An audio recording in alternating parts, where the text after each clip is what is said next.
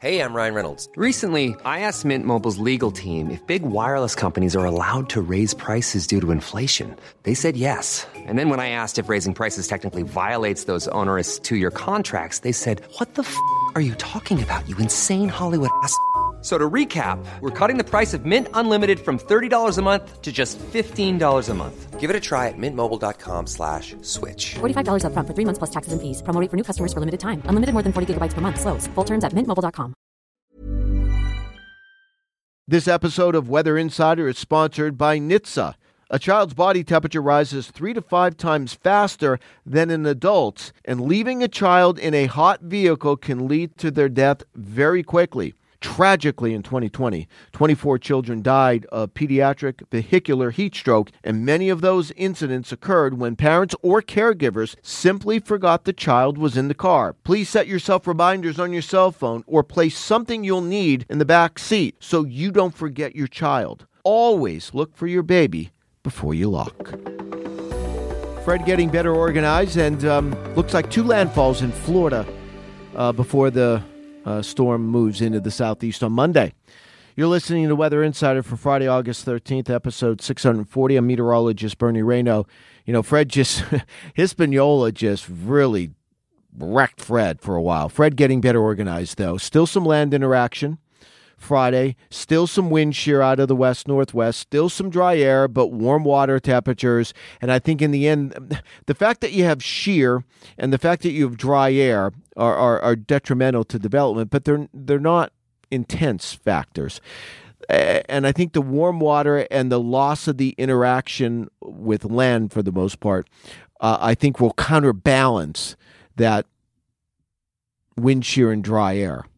So I don't think Fred's going to be all that intense as it pushes across the Florida Keys.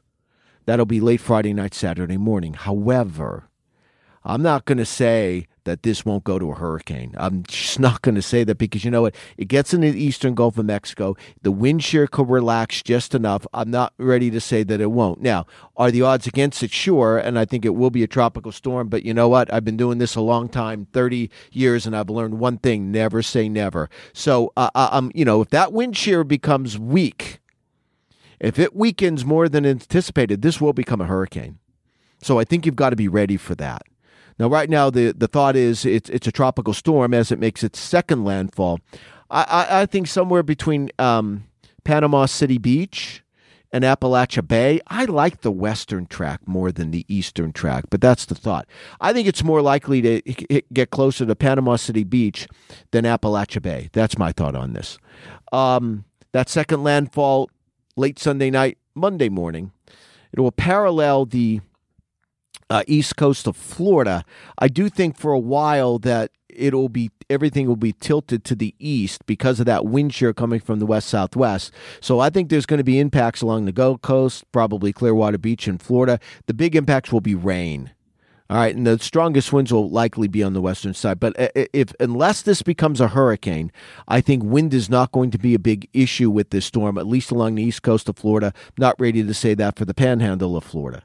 So that's where we are right now. There is a second system, and get ready, buckle up, because this is what the rest of the hurricane season, at least through mid-September, is going to be. We're going to be tracking storm after storm after storm. There's another one in the Atlantic.